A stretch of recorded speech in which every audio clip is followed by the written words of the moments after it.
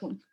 I'm just grateful for what I've got, for the work that I do, that I enjoy it, that I've got a peer group that I really respect and that I really like, that I've got this business. And like you said earlier, where I can choose what I want to do. It takes work, it takes effort. There's battle scars to prove it. But generally speaking, life's awesome.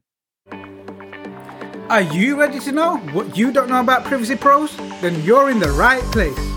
Welcome to the Privacy Pros Academy podcast by Kazient Privacy Experts, the podcast to launch, progress, and excel your career as a privacy pro. Hear about the latest news and developments in the world of privacy. Discover fascinating insights from leading global privacy professionals. And hear real stories and top tips from the people who've been where you want to get to. We're an official IAPP training partner. We've trained people in over 137 countries and counting. So, whether you're thinking about starting a career in data privacy, or you're an experienced professional, this is the podcast for you.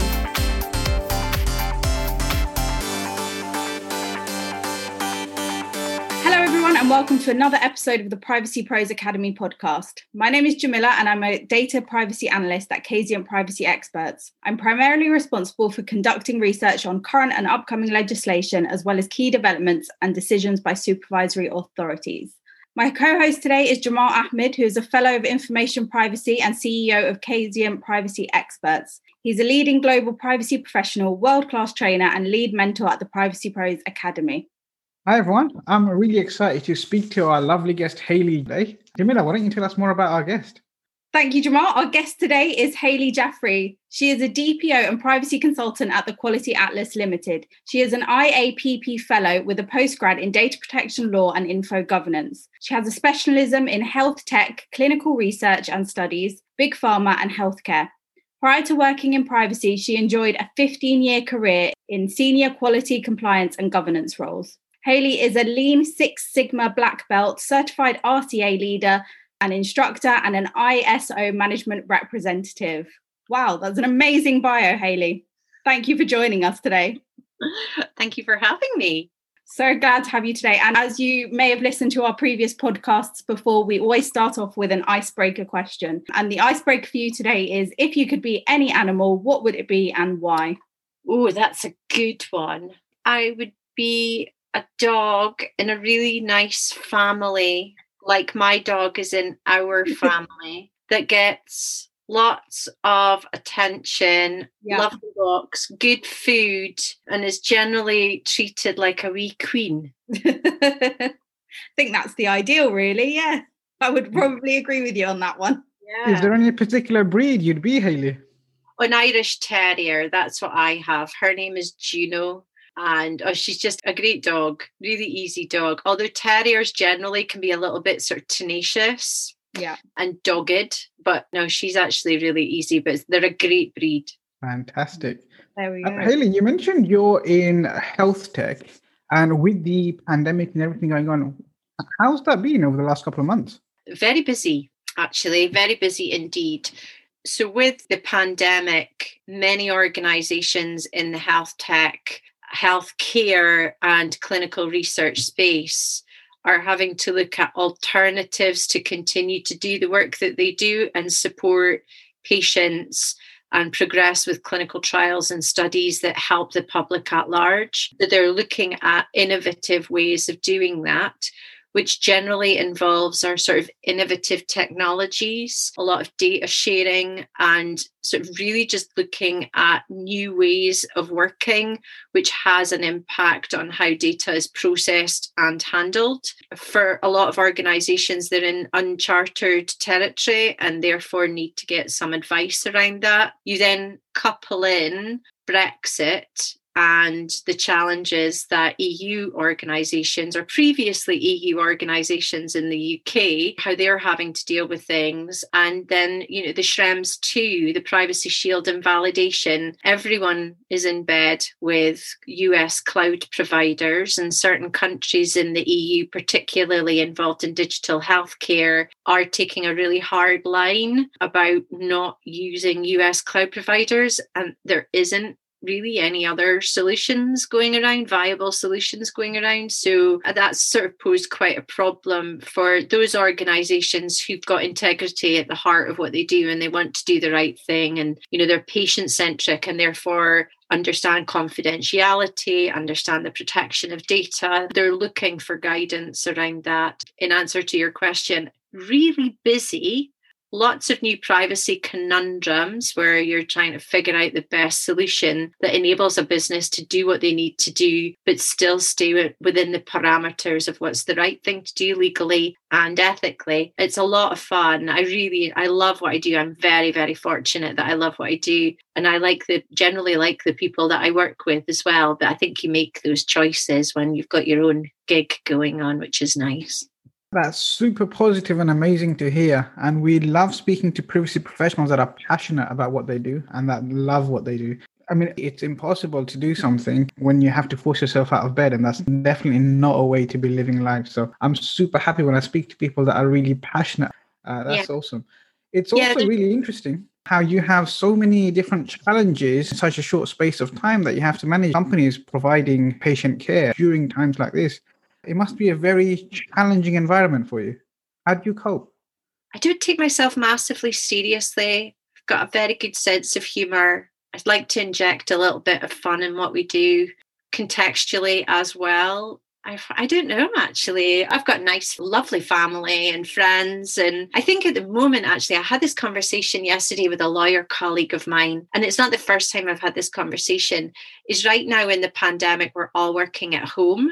And our work-life balance is not as defined as it was pre-pandemic when we had travel time to go to the office. You finished at a specific time. You were going home then, and essentially, for the most part, that was your downtime. There isn't really that sort of demarcation as much now. I had a call just before this, actually, with a client, and they're like, the only time I've got free is like tomorrow night. That's Friday night. That's not going to work, is it? And I'm like, well, I'm not doing anything else. So at this point in time, I don't mind as much, and because I enjoy what I do.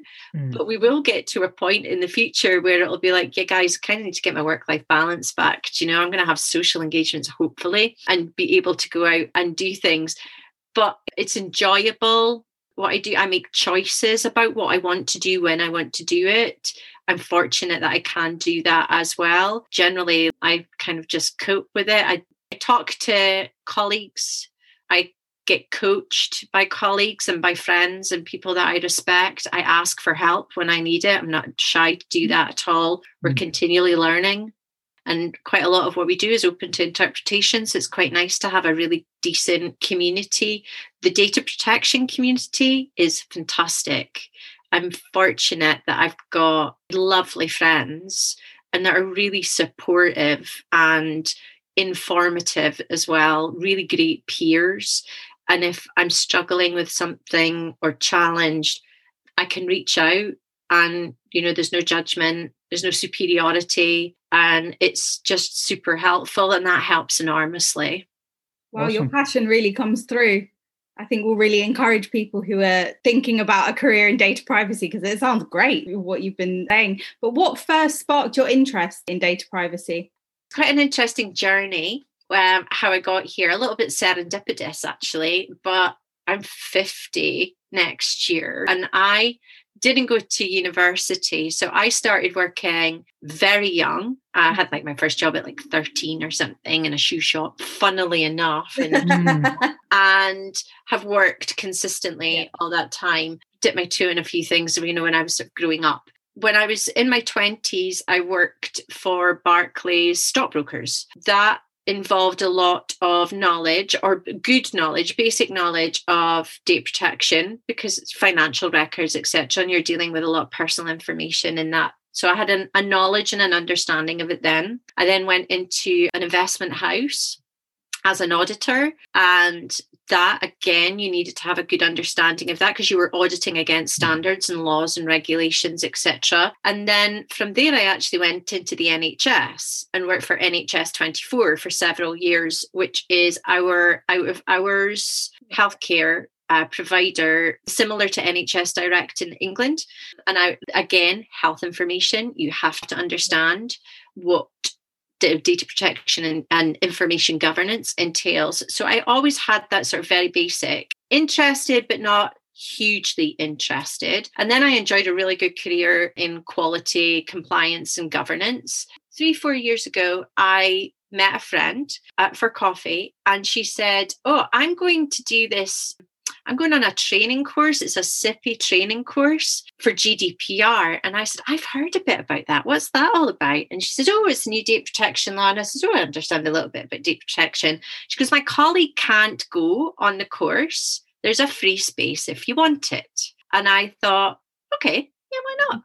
And at that point, I was setting up my own company anyway to do the quality and the governance consultancy. And I thought, actually, let's go and see what that's all about. So I went, and it was brilliant. It was just so interesting. The human rights element, the other legislation. You got taught about the sort of structure of the European Union. Really, really interesting. And I thought I just really enjoyed it.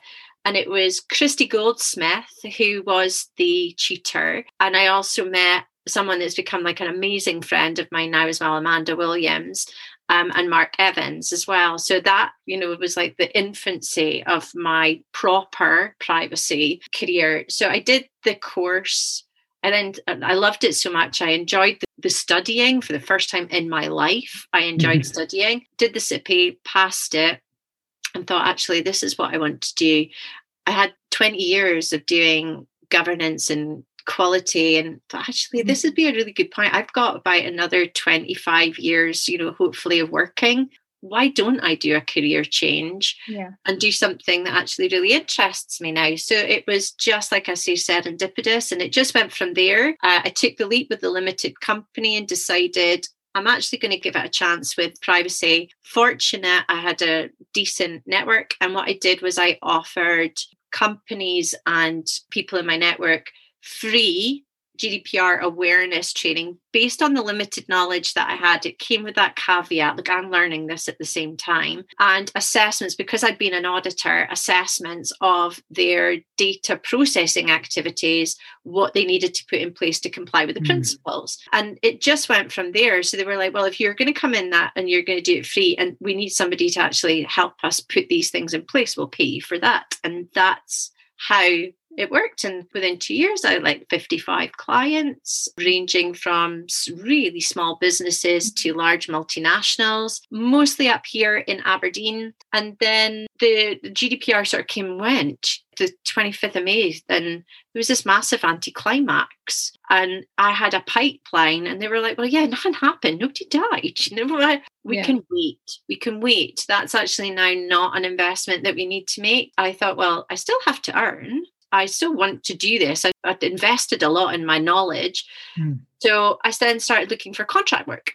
And then I got GSK, and that was the first contract gig that I actually went for. And I worked there for a year. And that was actually my introduction into healthcare and pharmacy. So there you go. That was quite a long answer, wasn't it? It was a very interesting answer. Yeah, it was brilliant, because you're basically complementing what all of our previous guests have said. Is it doesn't matter what your background is, you can bring all of those things and make it a success and make it your greatest asset when it comes to the data privacy industry. And you took your auditing background that focus on quality, focus on making sure companies are doing what they're supposed to do in line with the different legislations. And you brought all that along, and you've been brilliant. And then you managed to sort yourself not just a career, but an actual business where you make up your own mind about when you work, how you work, who you work with, how much you charge, and enjoy all of the benefits that come along with that. So it's really inspiring to hear that answer. Thank you. Thank you. And your passion really is just coming through with all the answers that you've been giving. But what is it that you love most about working in data privacy? I used to admire,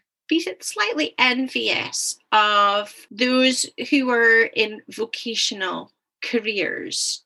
It meant a lot to them, and that they were making a difference. And a difference to people as opposed to like an organization's bottom line. And some of my family are nurses. I know lawyers and accountants and police and work the armed services. And, they have a passion for what they do, and they believe that they're contributing to something that is good.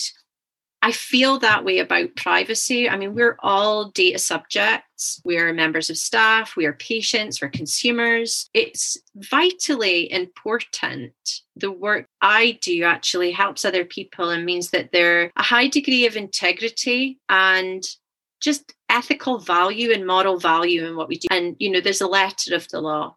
But it's just generally about doing the right thing. I actually worked for General Electric for almost 8 years on and off. They have like a really great value system, and that kind of gets entrenched into your thinking. It becomes part of your DNA. They do say about GE. GE's got the logo, the GE logo. It's got quite curly in the circle, and they call that the meatball for some reason. And they do say that if you've worked in GE for long enough, they can cut you in half and find a meatball because it becomes entrenched in your ways of working. So they had a spirit and letter, they had integrity in there, and that kind of migrates through and permeates into your way of thinking. I've always taken that with me. So this part of doing the right thing with people's information, and certainly in the healthcare space where I work, it's just so vitally important. You don't want to be on the front page of a paper, and you don't want your business to go down the Swanee because you've done something wrong. I mean, we've all seen it, but it's just instilling upon people, just do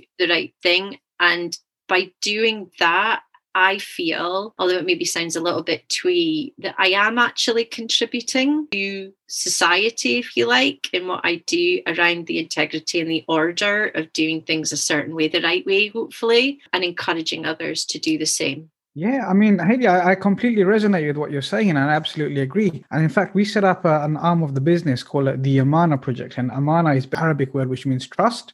And what we're saying is when you're handling people's personal data, when you're collecting that personal data, you're actually collecting people's trust. And regardless of what the law says, regardless of what the privacy laws say in different countries where you're working with either donors or beneficiaries or any individual, you have to protect that trust in a way that actually empowers and benefits the person's personal data you're holding. So, and I completely resonate with what you're saying there. It makes absolute sense. Absolutely. It's like, what do you stand for?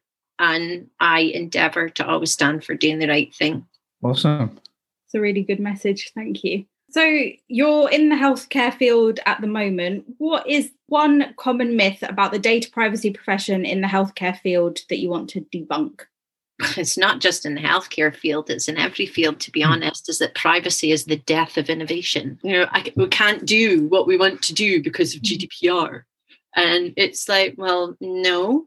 That's not the case at all. And also that consent is the only legal basis as well. That's the other one. So yeah, I spend quite a lot of time having conversations, actually, particularly in the healthcare space, about the difference between informed consent and GDPR consent, two entirely different things. And that's common confusion in there. So the informed consent is a medical legal requirement. And if I remember correctly, it definitely is underpinned by the Human Rights Act as well. But the Declaration of Helsinki, also the Onfiendo Convention, I believe that it is linked to as well. And that is somebody consenting to participate in a study or a trial, etc. So there's that part of it, and that's always required. But the processing of the personal data from that trial or study requires a legal basis under GDPR, and it isn't and shouldn't be consent, because you think you need all that trial data. If someone actually withdraws their consent, then your trial metrics and all of the data that you've got there will be skewed. So, but it's about doing the right thing when you don't use consent. If you're using, say, for instance, legitimate interest, and I continually say, right, okay, this is a great legal basis, but with that comes responsibility around our balancing, our necessity, the proportionality, and it's taking that organizations through that. And when you have conversations with them and they've got that sort of preconceived idea that they can't do this because of GDPR and they can't do that, that you go, well, actually, no, you can. And I think that's quite good from my background as a Lean Six Sigma black belt as well, is finding pragmatic, reasonable ways of working that achieve your result, but still keep the integrity in what you're meant to do legally, morally, ethically, etc., and engaging with clients to compel them around that as well. Now, generally speaking, most of my clients will go, actually, yeah, okay, Hayley, we'll take that. But occasionally, it can be completely justifiable that they would say, no, we're actually going to do what we wanted to do in the first place. And you're like, well, that's fine. I mean, I'm there in an advisory capacity, and there's only so much influence and control that you can have of a business that wants or needs to make money a certain way. Thank you. I mean, that was just listening. I was absorbing everything. Wow, sorry. Definitely, yeah, I was really just intrigued with what you were saying about informed consent and GDPR consent, because it's something I've been working on doing interviews as part of my PhD research at the moment. So I found that very interesting. Thank you. So what would you say has been your biggest failure or obstacle that you had to overcome in your career, and what did you learn from it, and how did you overcome it? I wouldn't say I've overcome it. I say I'm mindful of it, and I talk to myself quite a bit about it as well. Is actually getting quite emotionally invested in doing the right thing, I guess. What's the best way of describing it? Yeah, I don't always want to fall on my moral sword, put it like that. I'm very much about doing the right thing and integrity and trust, etc., as Jamal said. But there's sometimes it's outside of my control about the decisions that organizations or individuals make about doing things. And I might not agree with it. I do need to work on my non-verbals, because if I'm not happy about something, you can generally tell from my face. And I don't have different personas at work or personally either. And I was actually once called, with a US colleague, was describing me to another US colleague, and they'd said, oh yeah, it's that blonde Scottish girl with Tourette's, which because I just say what I've got to say. And sometimes I go, whoop, that was maybe a bit harsh. Whoop, maybe that wasn't the best thing to say. And I do get myself in trouble around that. I know that. So that is actually one of my areas of development, shall we say, but it's a continual work in progress and on a best endeavours basis. I think that's my hurdles generally, is I have to sometimes not get so excitable and be a little bit more amenable, I think, and less emotional when I'm trying to make my point. I do get told sometimes I'm a wee bit intimidating and a wee bit aggressive, just because I'm sort of quite passionate about saying things. But I've got some really great colleagues and great people around me that will sort of go, yeah, tone it down a smidge, Hayley. Or I'll learn from them and I go, actually, see the way you handled that? You were so gracious, so classy, really informative. You got your point across, and you didn't basically have to go handbags at 50 paces. I learned a lesson from you there. Thank you very much. And I actually just did that last week. So yes, I'm not awesome at everything. I'm not awesome at quite a lot of things. And I have areas of development, but I'm pretty self-aware around it, normally after the fact, right enough, but doing the best I can. Yeah. Thank you for such an honest answer. I'm sure it's going to be really eye-opening for a lot of people listening. One of the things that we really like to teach people through the academy when they're first coming into data privacy is 50% is about the technical stuff. The other 50% is about stakeholder management, how you have those communications, how you investigate and get the right amount of data. And when you come in as a consultant, doesn't necessarily mean that everyone knows you or trusts you or wants to be forthcoming with the information. Sometimes people might be thinking, how is this going to impact my end of year review? I've told my manager something and now you're going to tell me that what I told them was incorrect. I don't want to be the person looking bad. And a lot of it is sometimes unraveling people's proofs that they might not know to be true, or that they might not believe to be true, and just letting everyone know that it's okay. And the most important thing is, even when you disagree with something, we still have to come in with the belief that everyone's doing the best they can with the knowledge and resources available to them.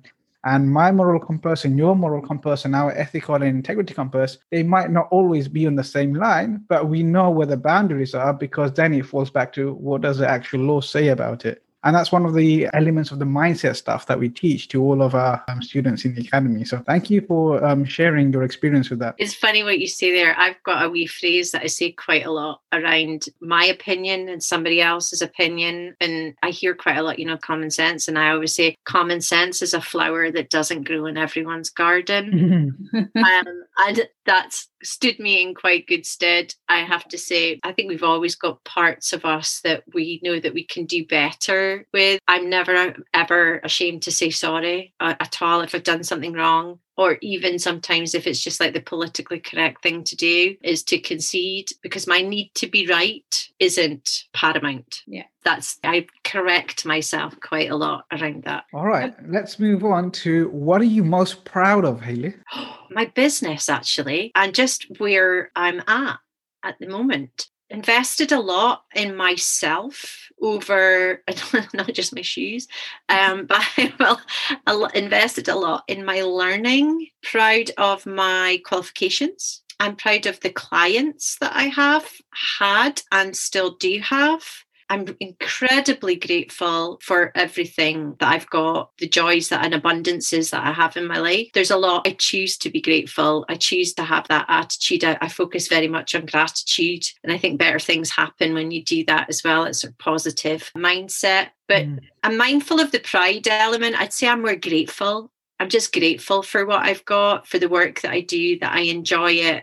I've got a peer group that I really respect and that I really like. I've got, the roof over my head, the clothes on my back, all of that sort of thing. I've got this business. And like you said earlier, where I can choose what I want to do. And yeah, it takes work, it takes effort. There's battle scars to prove it. But generally speaking, life's awesome. Love it. That's a lovely attitude. Yeah, really. Yeah. I want to pick up on a couple of things you mentioned there, Hayley. So the most important thing I want to pick up on is, so you just mentioned how I asked you, what are you most proud of? And you said, I'm really proud of the investment that I've made in myself, the qualifications that I've earned, the trainings I've been on. It's really helped me to have this life of abundance. Now, there are a lot of people listening, and there are a lot of people on LinkedIn and other places who are thinking about a career in data privacy, or they want to move on to a meaningful career. They've heard this pays a lot of money. And they have this belief right now where they think that they can open a book and learn how to pass an exam, and they'll be as successful as you or somebody else when it comes to data privacy. What's your message to those individuals? Careful what you wish for.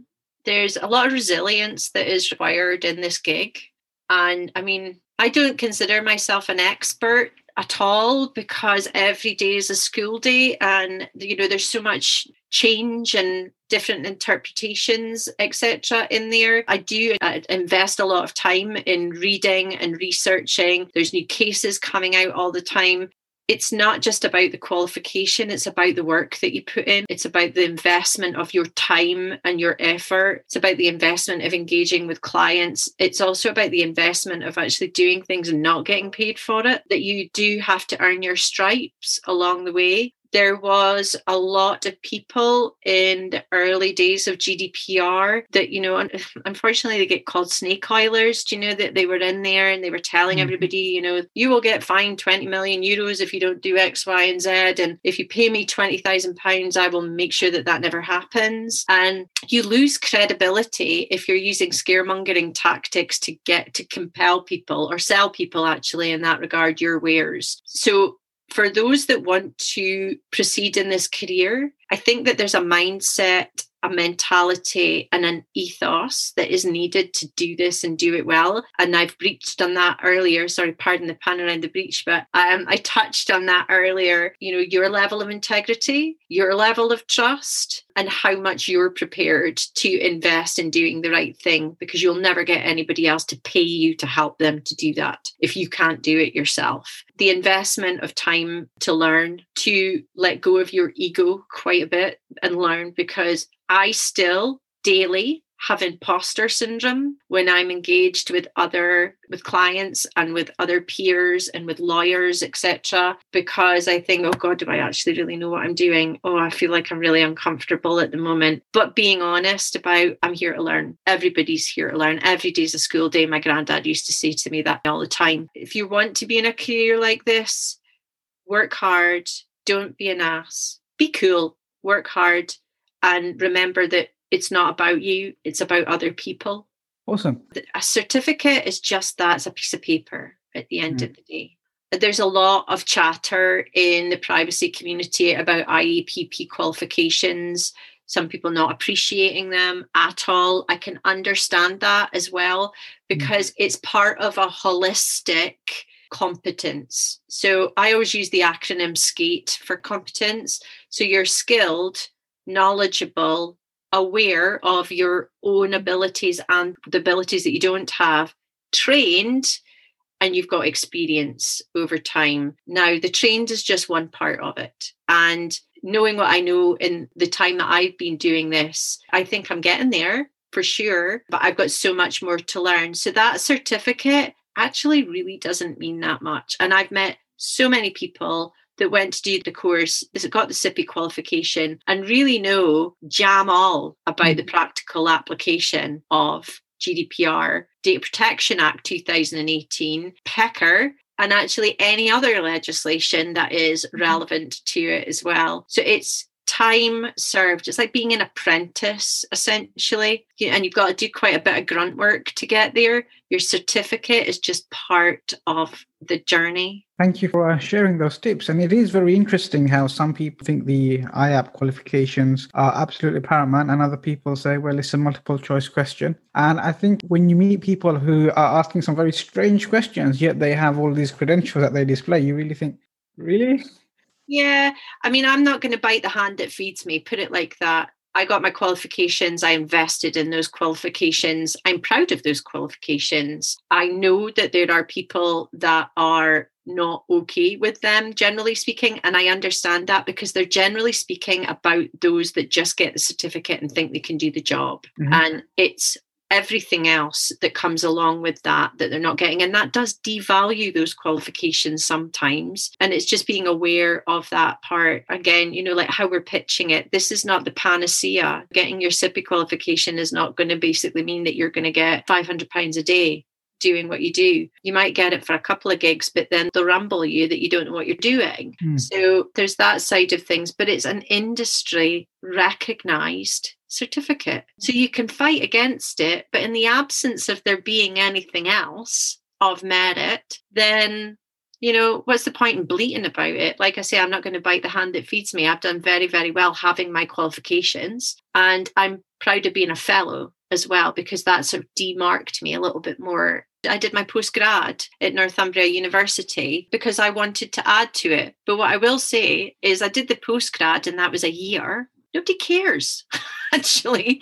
Nobody looks at that qualification, because when I go to bid for work, etc., it's the IEPP qualifications that are the ones that are recognised. And that's just the way it is. Absolutely. And I completely echo everything you've said. I'm very proud of the investments I've made in my IAPP qualifications. And I was really pleased to be awarded the Fellow of Information Privacy as well. And it has really helped me in my career, and it does help us differentiate ourselves from some other people. So I really am grateful, and I really appreciate those certifications as well. And I think people that decide not to really invest in the other trainings and the experiences and the extra wide learning are probably doing a disservice to everyone else who's actually put in that time and effort and energy to really earn those stripes. Yeah, definitely. Definitely. All right. So your LinkedIn mentioned that you are the creator of the Data Atlas method, the QMS Atlas method, and the Quality Atlas program. Could you tell us a little bit more about those? Yeah, so this was pre-privacy, actually. You remember I told you earlier on when I was just set up my limited company and I was going to go sort of freelance and consultant. I've set up for many different organizations their quality management system. So it's basically procedures, forms, templates, etc. All of the tools under ISO requirements, essentially, and certifications about the way you work. Yeah. But it also enables those processes, enable businesses to do things in a repeatable and therefore more efficient and controlled way. So as well as sort of culling out some waste in terms of unnecessary working activities, you're then documenting the way that you want people to work. So that essentially all of that comes together to form a quality management system. And there's many other things that go around that in terms of governance, around change control, and there's management oversight, management review, metrics, KPIs, everything that basically documents the way that you work and that you're doing it the right way, funnily enough. And I've gone in and built QMS for organizations, different organizations. And I just had this methodology which was the way that I worked. So I decided that I would document the way that I worked, essentially, and trademarked it and marketed it as a methodology for helping businesses with their QMS, and to also meet ISO 9001, 18,001, 14,001, all the different ISO requirements as well, that it would help them have that in place. And so I trademarked it. So the QMS Atlas is that methodology. And then I also added in the Quality Atlas, which has got some other elements to it. And that is the name of my business as well. And the Data Atlas, again, was my methodology for helping people and organizations get GDPR compliant. There was just a certain way of working, and questionnaires and checklists and ROPAs and things like that. So I trademarked it. And the idea was that that would then be a sort of repeatable product that you could then sell. But then I fell out of love with that idea because I saw that there was other people that were doing it, and I thought I like doing the work actually.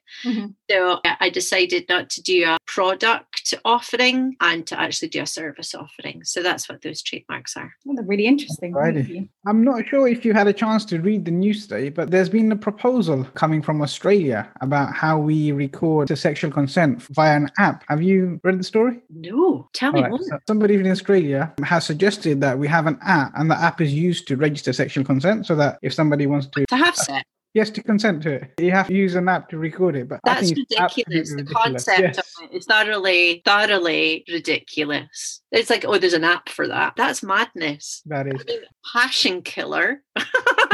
but no, that's just daft. That is actually crazy. You know what there is? What there needs to be is that people just are nicer and better and actually live by moral codes and rules and don't do horrible things to people. Absolutely.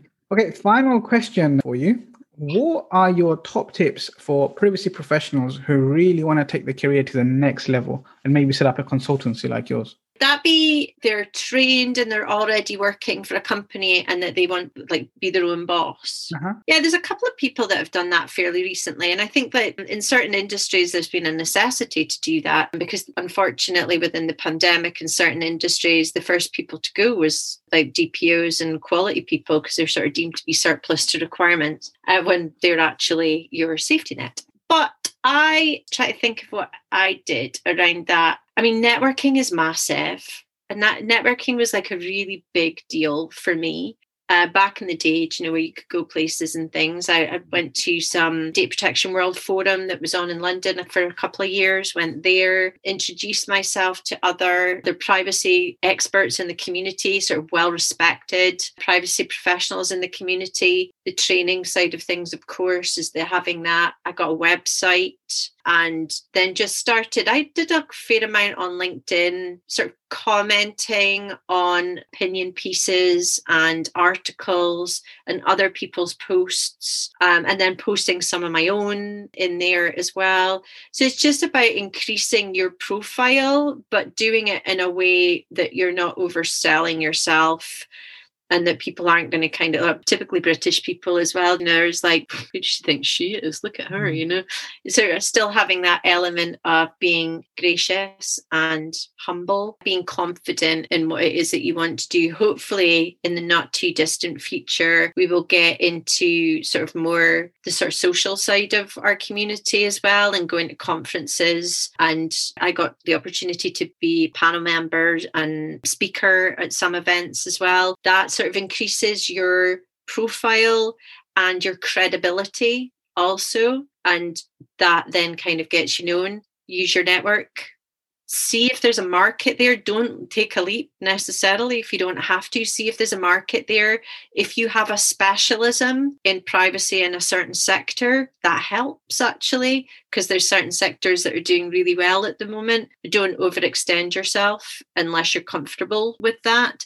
And just, I got advice from Business Gateway and Elevator around the setting up of my business as well. And they actually ended up giving me work, which was quite nice. I got a Virgin business loan when I started out to help me get my office equipment, my printer, my business cards, my big posters and all that for when I was speaking. And they've also got some business advice services in there as well. So yeah, use government support and organizations for setting up your business. It's no different to any other business. Know your market, test your market and see if that's going to work for you. Amazing. Some really practical tips there as well. Things like the loans from the government and seeing what's out there. Thank you so much, Hayley. It's been absolutely lovely speaking to you. I could sit and have a chat with you all day. I look forward to catching up with you. If you enjoyed this episode, be sure to subscribe, like and share so you're notified when a new episode is released. Remember to join the Privacy Pros Academy Facebook group where we answer your questions. Thank you so much for listening. I hope you're leaving with some great things that will add value on your journey as a world-class Privacy Pro. Please leave us a 4 or 5-star review. And if you'd like to appear on a future episode of our podcast, or have a suggestion for a topic you'd like to hear more about, please send an email to team@kzient.co.uk. Until next time, peace be with you.